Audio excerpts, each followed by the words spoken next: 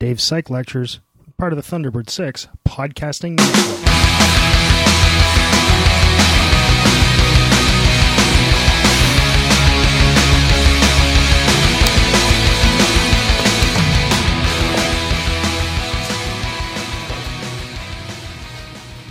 So, by the way, when I ended up last time, I talked about the last thing I talked about before the test was occasion setting, and you might want to know that one of the people that did some of the early work on occasion setting was Cheryl Reed Elder, when she was a graduate.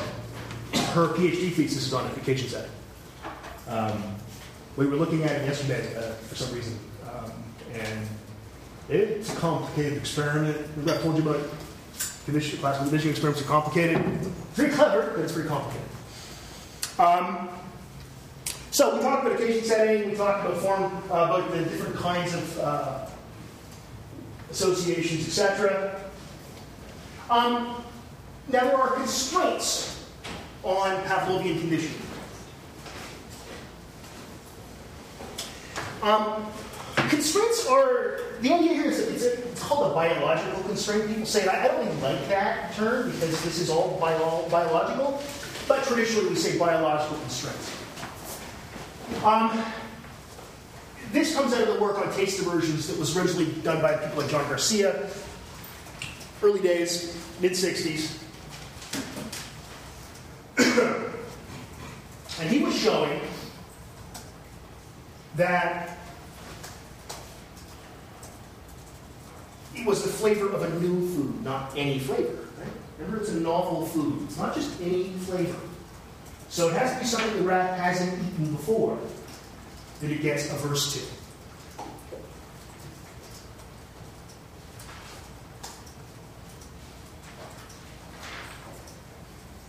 And it isn't just necessarily sickness that you can train animals to avoid food to. You can train an animal, let's say, to a flavor of water. Let's go with that. And you shock it when it drinks this certain flavor of water. It can learn to avoid that. So it isn't always just sickness. And I'll talk a little bit more shortly when I get to this part here. It's too bad I didn't have things coming for a little bit of time. But when we get here, I'll talk more about this. Originally, people thought, well, maybe it's the aftertaste. Right? Because there's no overlap in the CS and the US, is there? There's the CS, which is the flavor, the US, which is sickness, and what's the overlap? Well, they've eaten, and then 4 hours later, 24 hours later, you make them sick. Well, people were like, well, trace conditioning doesn't work very well. We have to have some overlap. I wonder if it's that they still have the aftertaste in their mouth. Right? It's like when you eat McDonald's for the rest of the maybe day, maybe a couple days, you kind of have that in the back of your palate, kind of the flavor of McDonald's. There's nothing you can do about it. And you smell like McDonald's too. Have you ever noticed that? You just do. It's nothing. Even if you eat in your car, just one hamburger. All right. Well, just us, I guess. So this is actually kind of clever. What do? Well, you take the rats after they're done, and you spritz their mouth out with another flavor. Peppermint. Right? A really strong peppermint flavor, and then they have fresh, minty rat breath. Okay, that's kind of cool. And they still show completely reasonable, normal taste aversion learning.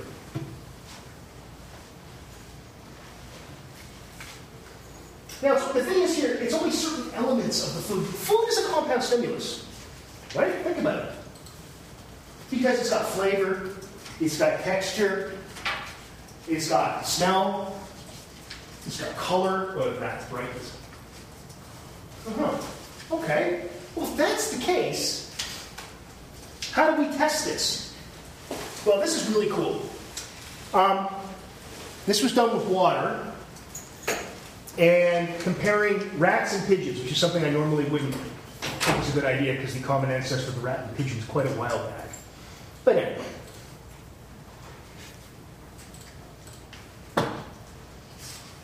There's two kinds of water. There's what's called bright, noisy water. What's bright, noisy water? That's water that it's given to the animal. It's there's bright lights and noises. Okay? That's a compound stimulus. And then there's water that has a sugar flavor. It's saccharine, so it's not sugar. It's sweet water. And the rats and pigeons were either shocked when they had bright, noisy water or sweet water, or they were made sick when they had bright, noisy water or sweet water. And then you compare the bright, noisy to the sweet and see what do they associate with bright and noisy. Rats associate bright and noisy with being shocked, but not with being sick.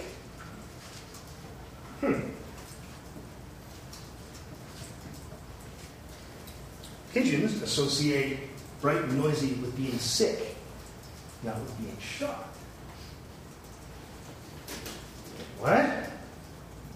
Well, think about this. Pigeons and other birds aren't really noted for their sense of taste or their sense of smell. And birds, pigeons are a great example here, have really killer visual systems. Especially for things close up. Pigeons are cool. Pigeons have two foveas. They have a frontal fovea and a side fovea. The side one, so you think of it, birds have eyes on the side of their head. They actually can see 360 degrees around them, pretty much, right? Because they're field of view from here back to here. So that's kind of cool. So they have one fovea, which is their side fovea, and that's used for flying. Right? Then they have the frontal one, and that's used for winding up your pecs. Right? That's for pecking. They have, and it's really fine-grained in that one. The side fovea isn't nearly doesn't have nearly the acuity of the frontal fovea. What do pigeons pay attention to when they eat? They pay attention to color. They pay attention to shape. It's visual things. It's visual stuff. And pigeons see in color, and they see a little bit into the UV. I think pigeons see into the UV. Rats are monochromats. Rats see in black and white. Everything looks like a film noir thing from the 1940s. Nobody? Back when everyone talked like this. This bright, noisy water makes me get shocked. That's a rat thinking in black and white. That's not good. Went a long way. For that one, I had to explain it. That's usually the mark of a bad joke. Pro tip there. Rats, when they're eating, pay attention to flavor, which makes a lot of sense. They're mammals like us, and that's what we pay attention to as well. Right? Indeed, we also pay attention to color and things like that. You know, for example, I think you've heard about this stuff where if I gave you mashed potatoes that were dyed blue, you would find them unpleasant to eat, even though if you ate them in the dark, you'd find them just fine. There's data like that. But flavor is the key thing the rats are keying on. But when they get shot, they're keying on sounds. Well, when are rats in danger? Well, when they're getting hunted. So this is the kind of idea here of the constraints on learning. It's you have to take into account the animal's life history. Okay? So it's kind of neat. The question then that comes up is this special? Is it a special kind of learning? Is it what we would call an adaptive specialization? To be an adaptive specialization, something has to be different than standard learning, because it's specialized. And the adaptive part means it has to actually increase the animal's fitness. And that means, for those of you that haven't done a lot of biology, and shame on you, that means that the animal's reproductive success is enhanced. Well, not eating poison enhances reproductive success. I think we can say that's good. Fine. So we might be able to say adaptive, but I mean, that's still a question. Is it special? Well, how would we say it was special? We would say it was special if the mechanism worked differently than standard classical conditioning. Right? Like, we would say, for example, the human language learning is a specialization. Because it doesn't follow the rules of classical conditioning, operant conditioning. It works differently. It doesn't work like any other kind of learning or memory. Right? The closest thing it works like is birdsong learning. It's a specialization. Right? So you see the distinction? Now the question is then, is taste immersion learning special in some way? How's it? Give me some ways it's different than standard classical conditioning. Yeah, Dave. Because it would be a new response to a new. Yeah, but so is buzzer, meat powder, salivate the buzzer. That's the right. But it's almost like an automatic. Yeah, but so is buzzer to meat powder. The animal doesn't have to think about it. It just happens. Jen. I was going to say quick acquisition. One trial would be. Were you getting it back? The idea it's one trial. No. Okay. No, not necessarily. Trying to give you some credit then. Jen, that's one point that's for sure, I think, in favor of the specialization. Yep. Also, the time between the CS and the US doesn't matter? Yeah. Time between CS and US. No overlap. When we talk about trace conditioning, it doesn't really even work very well, except in today's conversions. It works tremendously well. We can talk 24 hours. We're talking about I-plate conditioning. We measure that in tenths of a second. In taste immersions, we measure it literally. We can use a calendar. We maybe use a day. Other thoughts? Other ways it might be special? No, those are the ones I would think of, so that's good. Okay. But is it special? Is it that different? Is this somehow different than normal classical conditioning? Do the regular rules not apply? That's the thing, then you have to turn it on its head. Do the rules not apply here? Is it in fact simply a quantitative difference? And that's the argument that Andrews and Braverman made in 1975. They said, look, it happens quickly. Well, what's the quickest something could happen? One trial. Okay. It shows extinction. It takes a long time, but it shows extinction. It asymptotes. Well, yeah, they avoid it. But if you take the quantities, right? So that's the number of pairings. That's the amount of time. That's the CS, the interstimulus interval, CS-US interval.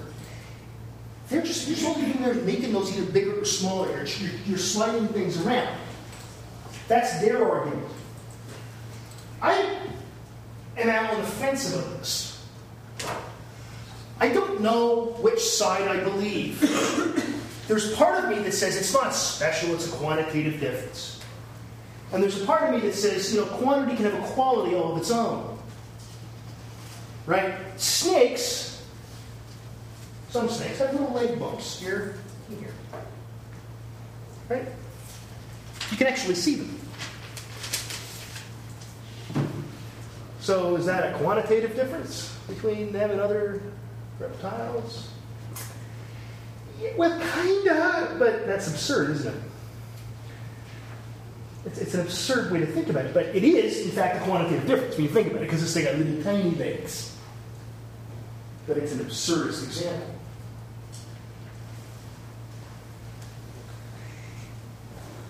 So the comparative psychologist in me says it's different. The person who's also just studied hardcore animal cognition says, no, it's the same. So I have a psychodynamic fight. It's like eating my meat. No, it's not. That stuff's bullshit.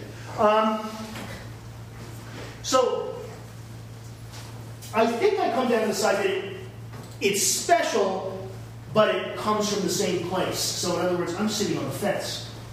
It comes from the same system, and it's using the same, as we say in evolutionary psychology, the same modules, but it's responding to the inputs very quickly, so that the parameters have changed. And you get a very little overlap, or none, or 24-hour ISI, or stimulus interval. So yeah, I think quantity, is it a quantitative difference? Technically, yes, but quantity is a quality all of its own. Which is a quote from Marshal Zhukov of the Soviet Army after World War II.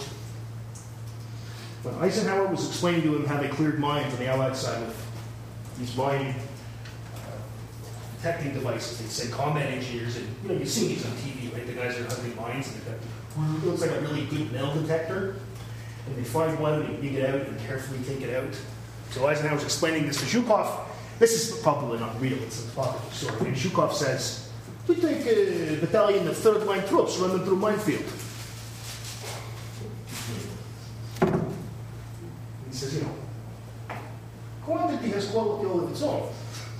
In other words, we had so many guys. You take the third-line troops, just run them through, same result in the end. And then let's watch YouTube videos. No, that was Ishvan. Okay. A friend of mine and I, we've been threatening to write a book for 20 years, and I want to have that Zhukov quote in it. That's why I was mentioning. Sorry. So questions about that? I mean, it's an open debate. I mean, I think that now people become to a more nuanced position, like the one that I have. And it wasn't my idea to have that position. I mean, it's not just me. But the idea that quantity and quality, at that point, quantity has a quality of its own. The form of the conditioned response. The CR is often like the UR, right? So you salivate, you salivate. Right? I blink, I blink. It's almost always weaker. So you don't salivate as much as you do when I give you meat powder. But you still salivate. Okay? Sometimes, though, it's actually in the opposite direction. Sometimes it's actually exactly opposite sort of direction of what the URs do. And this is how a lot of drum tolerance builds up. We call these compensatory conditioned responses. They are compensating for the unconditioned response, which will be a whole bunch of X, Y, or Z. Right? This was first found in opiates, so morphine, codeine. Right? But it's true in alcohol, it's true in nicotine, it's true in caffeine. Many, many, many drugs work this way. That they show. Now, it's interesting because drugs will show both compensatory and also weak CRs in the right direction. So you can drink more the more you learn to drink. Less, so you need to drink more, and that's a conditioned response. However, you will you'll feel more drunk if you're in a bar or with other drinking people than you will if you're drinking on your own, which is sad. But as Homer Simpson said, as I've said before, the Lord counts as a person. So you're not really drinking alone. So, what happens in these cases, I've talked with the shooting gallery effect with heroin users, where they shoot up actually is a CS. They get a compensatory CR from that. Their body's ready for heroin, in essence. The problem, of course, is when you go to a different place to shoot up, you don't know this typically because you're a junkie, so you probably don't know this. Right? Not a lot of junkies go, yeah, well, first I'm going to do a little reading on classical conditioning, then I'll take up heroin. I want to be informed, damn it. Doesn't happen very often. So they don't know this. They then go to a different location because wherever they were getting their heroin has been, burned down, or they got busted. That's what the kids say on the street, right? They got busted.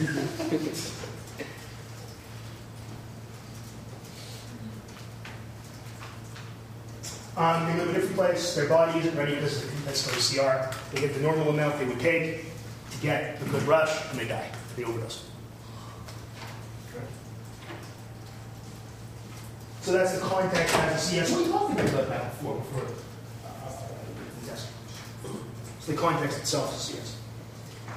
Why does this happen, these compensatory versus non-compensatory CRs? Jane Stewart from Concordia has a theory, and it might depend on where the drug action is. If the drug action is in the peripheral nervous system, you get a CS in the same direction. if the drug action is in the central nervous system, you get a compensatory CS. It actually explains a lot of data. She never said why, not to my knowledge. But it actually looks that way. So the effects of heroin that are compensatory are all PNS effects when you shoot up. The CNS effects go in the same direction. Same thing happens, we know that with caffeine, nicotine, etc. So it may very well be the case that she's got something. She's not said why, and that's fine. That I know of. I mean, I'm not an expert in her stuff. Should be. She's pretty damn good. I think she's tired. It's pretty much the generally accepted explanation, let's say that. It depends on where in the nervous system the action is. Questions on that? All right. So I'm wrapping some things up. That's what we're doing with the class conditioning. Wrapping stuff up. The physiological basis of conditioning, of course, an interesting question. We know that new synapses are actually formed in classical conditioning in aplesia. So that's those slugs, eh? We get new synapses formed when we classically condition. Oh, well, that actually completely follows, doesn't it? Right? New connections. Okay. Just like habituation, you actually get an increase in the transmitter release in the neurons that are sensitive to the CS. So the sensory neurons that are sensitive to the CS actually release more neurotransmitter over. So just like habituation, this is Candel's work as well. No process. Right? And considering classical conditioning is something that shows up in every animal, it probably works that way in us too, to a point. Right? It's not all that, but that's going to play a role. One though could ask, what about more complicated animals like us, like rats? Alloplasia, more complicated animals than almost any other animal you can think of. That thing's got 2,000 neurons. Well, we can make some general points. If you look at the pathways, the neural pathways for conditioned and unconditioned responses, they tend to be different, or often they are. They tend to be. They aren't always, but they very often are. Okay, so the majority of the time, in a more complicated way. The production of the CR is distributed. The production of the UR is not distributed, right? The production of the UR tends to be from something motor, for example. The production of the CR isn't. It tends to be distributed throughout the brain, the nervous system. That said, different CRs do light up different brain regions. That also shouldn't surprise us.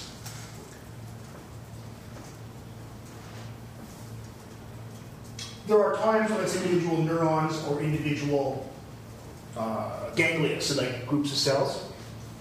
Okay? So yeah, it's usually different regions, it's usually distributed, but there are times when it's individual. As you can see here, what I'm saying is there's a lot of ways it could happen and does happen. I would then conclude that we're a long way from understanding the basic neural mechanism of classical conditioning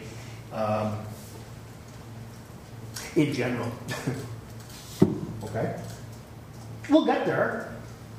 People are working on it. This is where some of the more exciting work right now in conditioning is taking place, is looking at the neural basis. This is where behavioral neuroscience is the behavioral part of behavioral neuroscience. A lot of us work on this kind of stuff. And looking at transmitters, looking at protein expression, things like that. Right? People have often said, what will happen to people that study learning? Well, someone, even if it gets subsumed by behavioral neuroscience, someone still has to know how to design the clever behavioral aspect of it. So I don't think it's going anywhere. But it's becoming more neural, more neuroscience based, and that's fine. I think you're going to see that in all of psychology, just in general. I think eventually you'll put Paul Dupuy in business neuroscience. And I think we're all waiting for that day because, frankly, it's a good thing. Again, you guys know I like Paul, right? It's a joke. We're having fun. I kid because I love it.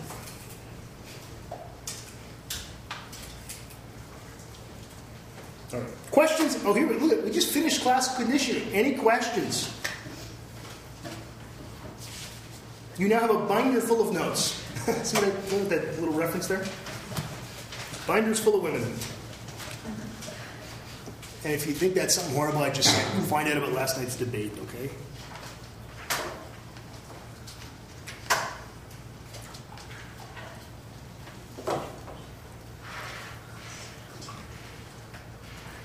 Come on.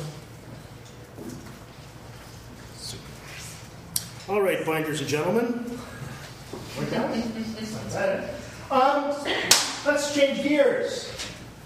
Okay, this is the part. Remember I said that eventually in this course I get bored? It starts now. This stuff, of course, get out of here. I will try to make it fun and exciting. I really will. I will perhaps do a dance. There may be some juggling of chainsaws, something to keep me interested. By the way, most students find this stuff more interesting than the classical conditioning. This is like usually much easier to understand than classical conditioning. I just find it boring at a level that... Just saying, okay? But you'll probably find you like it more because that's most everybody says to me, "What do you like classical conditioning?" And I say, "Because there's math." I like that. Different here. Just to get that out of the way. Boom. That's a serious looking guy. That's Edward Thorndike. Thorndike eventually went on to become a really big-time educational psychologist, pretty progressive for his day, after he finished grad school. Decided what he wanted to do for his PhD. You gotta understand, this is in the early 1900s, okay? So this is a long, like 1903, I think is when he got his PhD or something like that. A long time ago. Thorndike wanted to know what animal was smartest.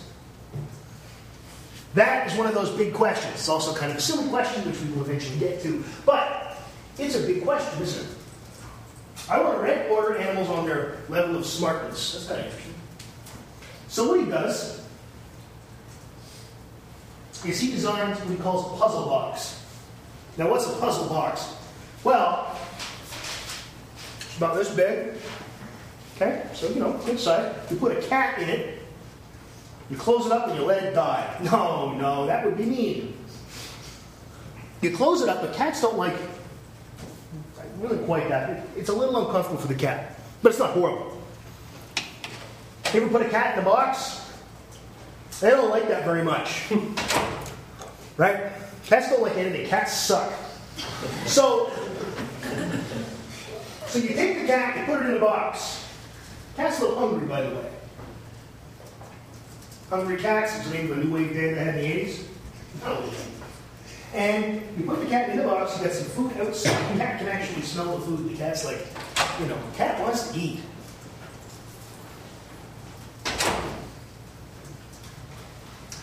Now, at this point, those of you that hate cats think this is funny and a good idea, and let's stop the experiment here. But we have to learn something. So what we're going to do is we're going to hook up, this is what Thorndike did, all kinds of little, what are called manipulanda, things the animal can manipulate. So it's like a little lever and a little treadle, like a sort of not trap door, but like a little pedal kind of thing the animal can push, and a little chain you can pull on. Cats, cats, they just pull at stuff. They'll wreck stuff. They'll scratch your sneakers and piss all over. That may just happen to me. Cats, that's what they do. They're just like cats. They play with things. Now, one of those things is hooked up to the door. Alas, there is a door. This isn't like the Cat Hotel California where you can check in anytime you like, but you can never leave. No! Eagles references, yes. To music that came out before everyone in this room except for me was born. Cats playing. Eventually, just, because they're cats, grabs at something mistakenly on her, I don't know. Door opens. Cat gets food. Cat is happy. Thorndike's like, okay, let's do it again. Puts him back in, closes it up. What he's trying to figure out here is, really, it's learning, right? He wants to see if over time, the animal gets better at getting out of the box. And of course, we would all know, even without knowing anything about learning, you would say, yeah, of course they do. And of course they do. And what he did is he measured their time to escape. And within a few trials, the cats get in and out very quickly. And of course, that's when you change. If it was the chain, now you make it the pedal or something. Okay? So Thorndike did this, and in fact, at first he wanted to then compare cats and dogs and, I don't know, children, whatever. It was the early 1900s, probably orphan children. He made that last one up. I don't think he was a bad guy. Get that look on his face that he might be a bad guy. Kind of looks like John Cusack, doesn't he? If they ever make a movie, which they won't, he'll be holding a puzzle box over his head. But something like that. So, Thorndike finds that the animals, he said, the heck with this, I'm not going to study any other animals. What I'm going to do is I'm going to look at the cats and puzzle boxes, because I found something here. Over time, they gradually get better. And in fact, he finds a learning curve that looks a lot like the Ebbinghaus learning curve.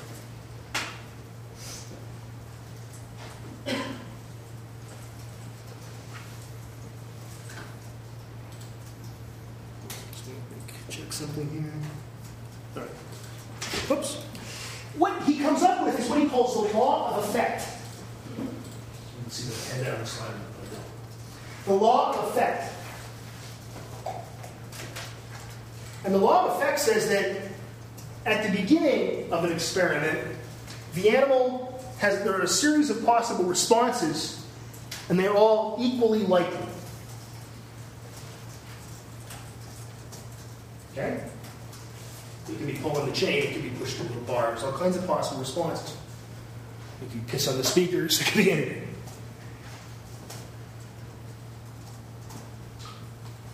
So the stimuli are put in front of the animal,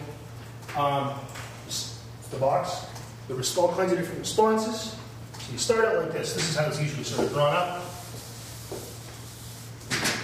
There's a stimulus, which is the box. And there's a whole bunch of possible responses. Response 1, response 2, response 3, response 4, and response 5. Okay? I mean, you could go on forever, but let's say there's 5 possible things the animal can do. Now, when the animal gets rewarded for doing one of these behaviors, one of these responses, that response becomes more likely, and the other responses become less likely. So every time the animal is rewarded, and that's there's food when he gets out of the box, also, cats don't like being in boxes. Every time it gets out, let's say that response 2 is the right response. Every time that happens, this gets strengthened, and these become just a little bit weaker.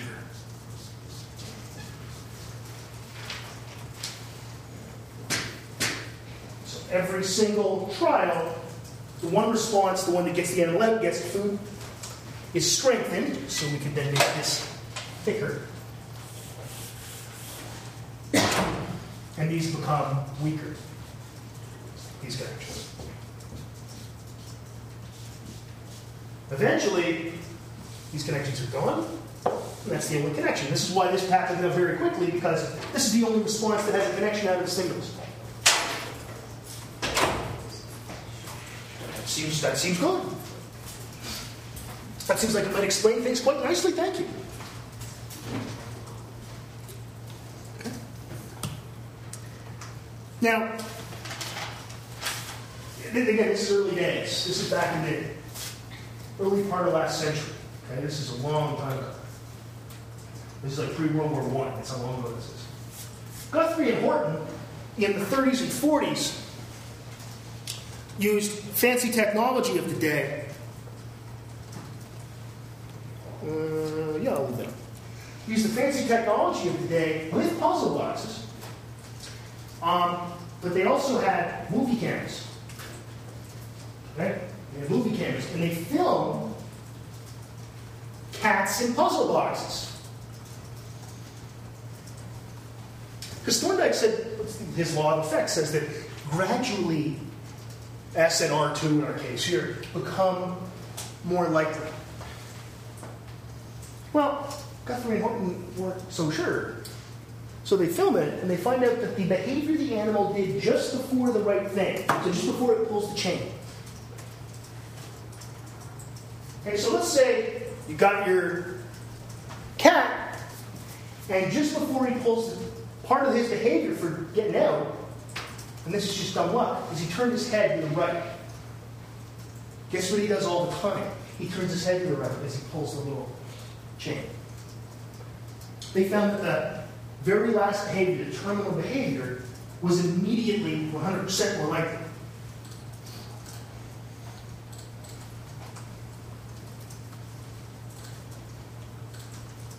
They called this superstitious behavior. Right? When you think about superstitions, they are kind of like this, aren't they?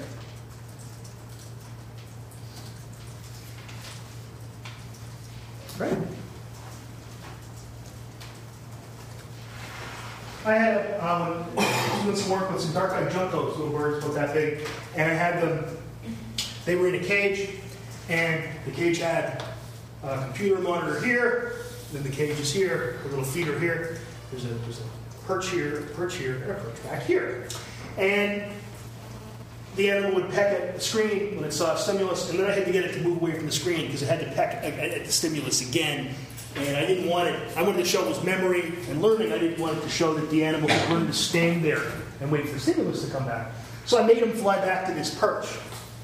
How did I do that? Well, the screen would go blank, and here, attached to this perch on either side is a photo beam.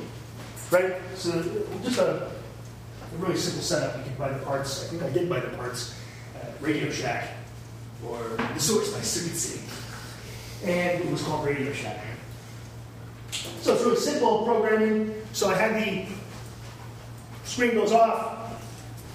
Birds like to perch. It's what they do. He's flying around. The screen's blank now. He eventually lands on here. The photo beam breaks and the stimulus comes on. The birds all, except for one stupid bird, learned this very quickly. My chickadees were all named after Montreal Canadiens players, and my juncos were all named after Turkers on Cheers. And this was Norm. Couldn't do this properly. Yeah. Is the connection that's being made not in associative learning? Yeah, sure it's associative. Okay. Sure. It's an association between this over. Right. Yeah. So, most of them learn to stand back here. They just perch, they fly back. They're birds after all.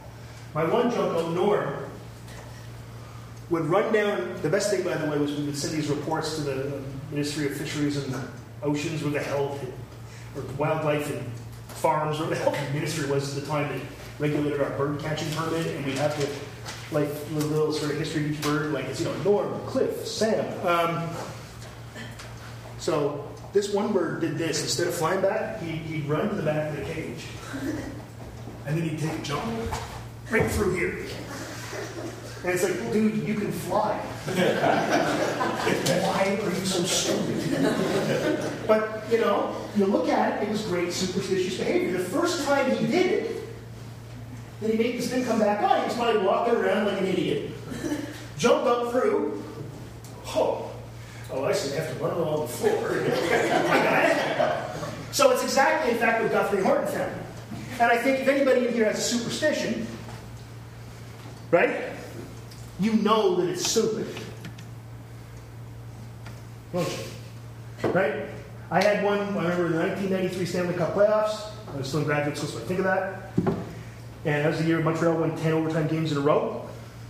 And every overtime, because the first overtime I watched like this, sitting on a couch, leaning over, holding a pillow, rocking back and forth like I was catatonic. And then John LeClaire scored, and everybody was happy. Well, everybody was a Canadiens fan. So the next 10 games, I did that. Those 9 games. And they won Stanley Cup, so really, I should be on the Stanley Cup. The point is, you see these superstitions in daily life. You know there's no such thing as a lucky shirt. Right? I'm sure the guys in the basketball team all kinds of crazy superstitions but I can't talk about it because it violates some of that code.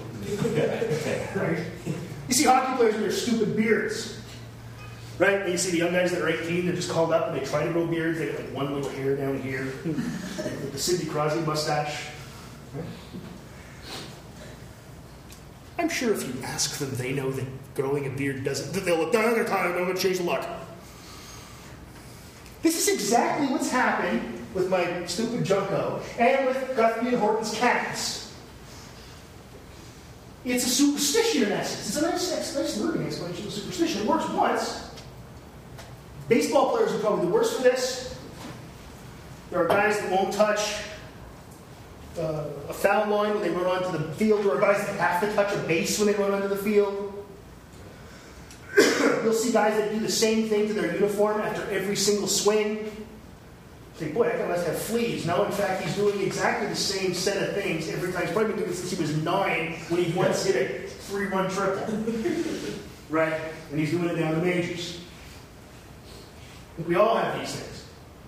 I listen to the same song before every test I ever wrote in university, including my PhD one. Every time I listen to the same song on my Walkman. It was a while now.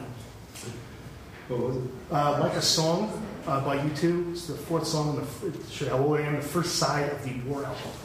It's right after Year's Day, I think. Let's look. Well, no, I think we'll find out. I don't want to give incorrect information. I've none of that. Let's see here. Why am I doing it? Well, I'm doing it. Now I've committed to it. I'm going to do it. Let's see.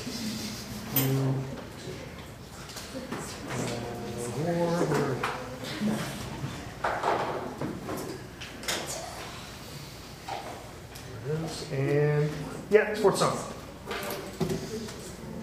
It's right after Year's Day. Yeah. Every city, like I said, even my PhD role, I sat there. I think by then it was a Sony Discman.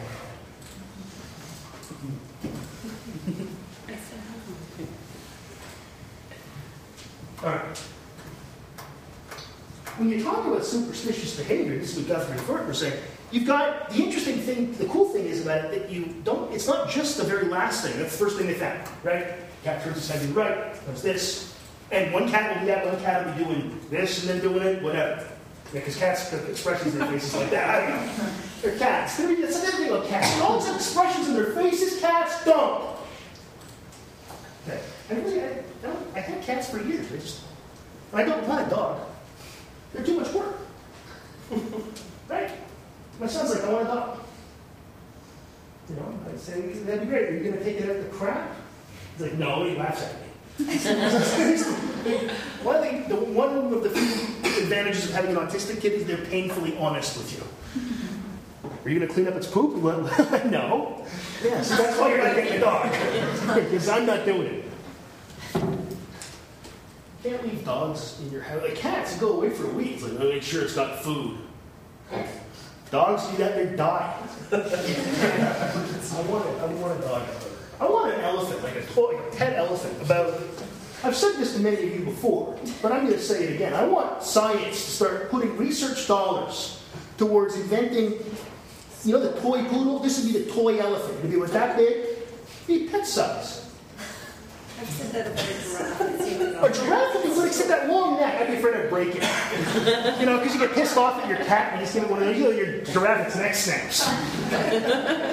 Right? But I think elephants or hippos.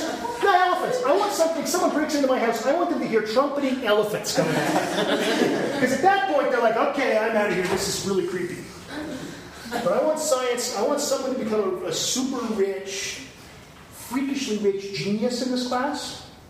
But eccentric, and then start paying for this. I want research into this. I really want this. So the terminal behavior would be perhaps the elephant raising its trunk as it's getting out of the puzzle box. There are other superstitious behaviors as well. So if you go back, it's like a chain, and there are what's called interim behaviors. These are the ones between when you put the animal in the box and when it gets that terminal behavior, which is the getting out. And they'll in fact have, and again, if you are superstitious at all about certain events, playing a big game, writing a test, you may find that you do all these things. And as you're doing it, you're thinking, God, I'm an idiot. I know this has no effect, but if I don't do it, I'm going to feel weird all day. Right? So the animal might, if it's a pigeon, might put its head under its wing and then turn around. I've seen pigeons do great things. Cock its head one way, turn around 2 times, and walk towards the pecking king. This pigeon's stupid. Stupid like a pigeon. So, a lot of the behavior that we have here, that we see, and this is what these guys are sort of showing, is a lot of the behavior that we see in daily life, in animals and also in us, so in non-human animals and humans, is actually superstitious behavior. Now, in the middle, there are also what are called adjunctive behaviors. And adjunctive behavior is something that deals with a biological need. It's grooming, it's basically killing time until the internal and internal behaviors kick in. So this is getting some. This is eating. This is grooming. This is drinking. Anything like that. Okay. They're basically time killers. So those ones aren't controlled by the reward, the adjunctive one, but these are. And they can be very long chains of behavior. And you might see this with your dog or something like that when you go to feed it, or go to, when it goes outside, you might find that after it goes and craps and, you don't clean it up because your parents did. It then will run in a circle or something like that and then come into the door. Right? You see that kind of thing. That's where it comes from. Because then it comes in, and then you do this thing where you reward your dog for taking a crap on your lawn. No. Oh, thanks. It's not as bad. Parents with the new kid, the first time there, I've had 2 kids. I never once said to my kid, "Oh, look, you give me a present." And that's you crap your pants. You don't talk to us. It's just shit. You don't say that. You don't say, "Oh, you go." People do that. That's bizarre. Look, I've cleaned up after other kids too, babysitting, all that, but I've never thought of it as being, "Oh, isn't this great?" No. They're, "Oh boy." Especially when they get older and they're eating the same food you are, it just becomes actual turds, What the hell's wrong with me today? I really don't know. So these adjunctive behaviors aren't exactly superstitious, but none of these things are really random. And they looked random until you pay a little more attention. What your dog does after it poops outside and runs around a bit, you think that's crazy sort of random behavior. It's actually not. You'll find, in fact, that it'll be doing the same set of behaviors all the time. Right? It's quite neat. All right.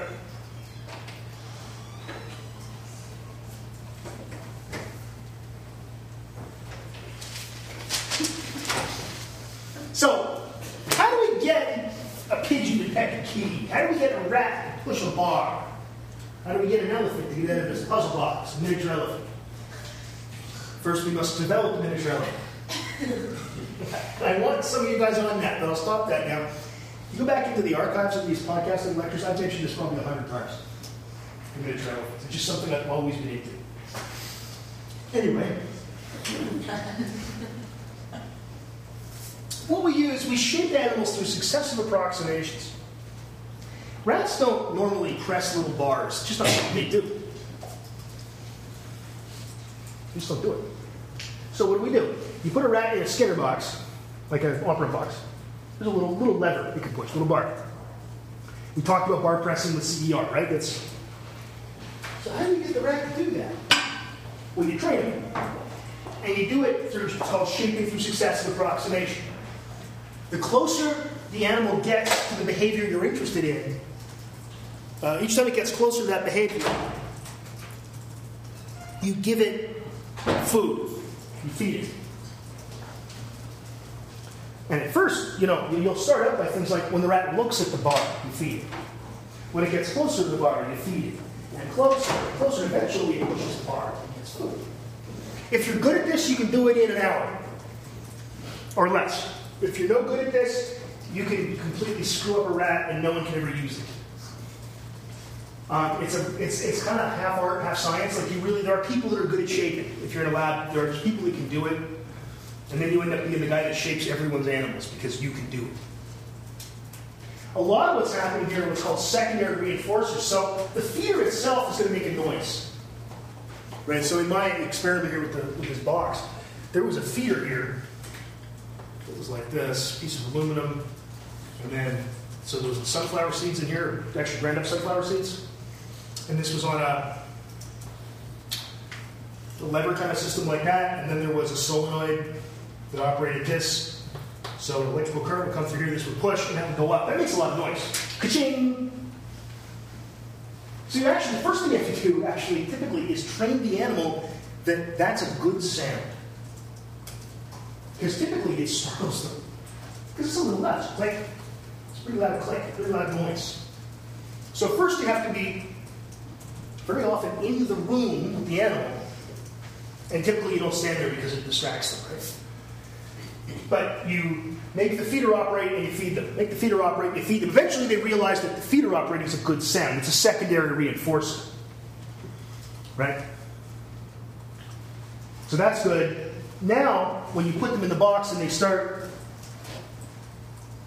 looking at the bar, you can immediately operate the feeder. They run over to the feeder and get some food. And that's the using classical conditioning, right? The feeder and food go together. CS is the feeder, the US is the food. Right? Okay. So that's the first thing you have to do is you actually have to train the animal. You have to train the animal to do the tasks you're interested in, bar pressing, key packing, etc. Now, one of the things you do with key packing, we talked about auto shaping. Remember how pigeons will just automatically peck at a key, like or most birds, if you put up a light, and then for 10 seconds, in the last 2 seconds, you operate a feeder, and that's classical conditioning, but for some reason, birds start pecking at those things. Well, just use that to your advantage. As soon as it pecks, feed them. So it's a lot easier with birds, because you can train them that way, especially if it's in the dark, because that's the only stimulus that's there, and they just start pecking it automatically. With my little songbirds, it was harder because I didn't do the experiments in the dark. I did them in the light. How did I get birds to peck at those things? Well, I actually took a sunflower seed and taped it to the touchscreen. And the bird starts pecking at it because it sees a sunflower seed. I've already paired the sound to the feeder. They learn pretty quickly. Not all of them. Some of them it actually took months to train. Most of them learn very quickly, but I think Norm, the stupid bird, it took like a couple of months to train that damn bird. But unlike rats, you can't just call up somebody and order dark-eyed juncos. Right? You have to go trap them. What do you do with how do you want to, if you want to get a rat to get really close to a bar, you want it to get close because that's what you want to push it, just put peanut butter all over it. They run over right away, start breaking it off, the bar operates, food goes, they start getting the food from pushing the bar. So there are tricks that people use. And it's funny because there are people that are purists. I would never do it that way. Why not? Just save me 2 days. So you shape through successive approximations. And as I said, think about how hard this might be because if the first time the rat looks at it, you feed it. If the second time it does the same thing, looks at it, you feed it, you don't want to train it that it's supposed to look at it from 20 centimeters away. You're trying to get it closer, so you can't reinforce it for just looking at it from 20. You got to go, is he now 19 centimeters away? It's got to get closer and closer to the behavior you're interested in. If you can end up, like I said, with a rat that's screwed up for everyone's research forever. Because you've trained it that I stand there and stare down the bar, and now I get food. It's not what you want. Right? So it takes some practice. It's not an easy thing to do.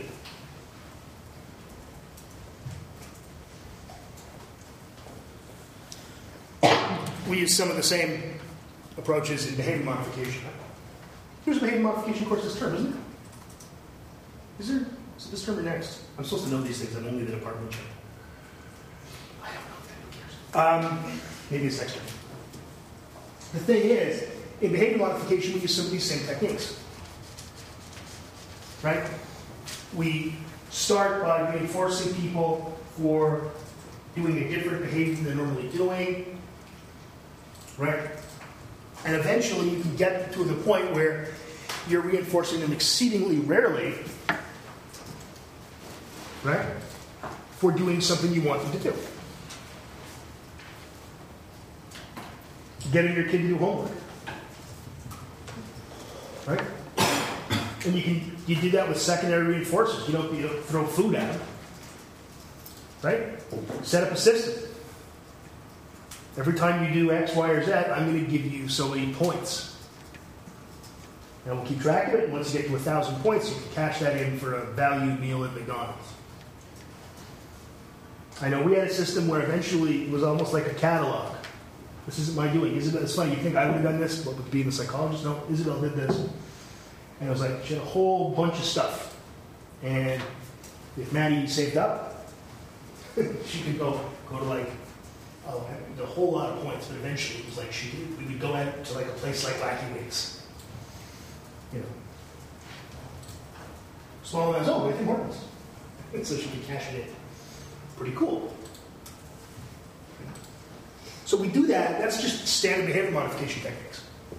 So we use these techniques. We use the idea of shaping clinically all the time for very specific behaviors. I can't, if you say I have a failure, I can't love and I can't commit to a relationship, I can't do that with food pellets. It takes you got to go talk to somebody else. Right? Now go ask that girl out and I'll give you a cookie. It's not going to work.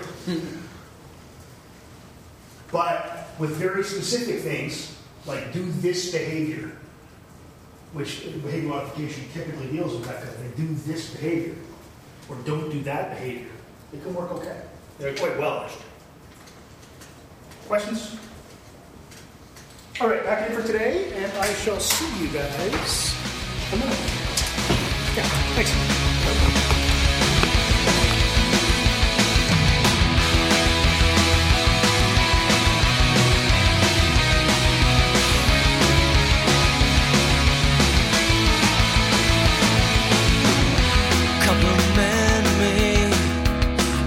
Tragedy, and I reserve the right to say I told you so. In the preview, there was much to do, and now I'm doing everything to let you know. Nothing is right, nothing is wrong, nothing is something too long. I'm gonna point you in the right direction. We could take off together, do it again, over and over and over. We could get lost together, go to the end, over and over and over. Under weather, and the clouds are gone, the sun is more important, and it's out today. Now I'm ready to walk up to you, so I am going nowhere. You can count on me. Nothing is right, nothing is wrong, nothing is something too long. I'm gonna point you in the right direction. We could take off together, do it again, over and over and over. We could get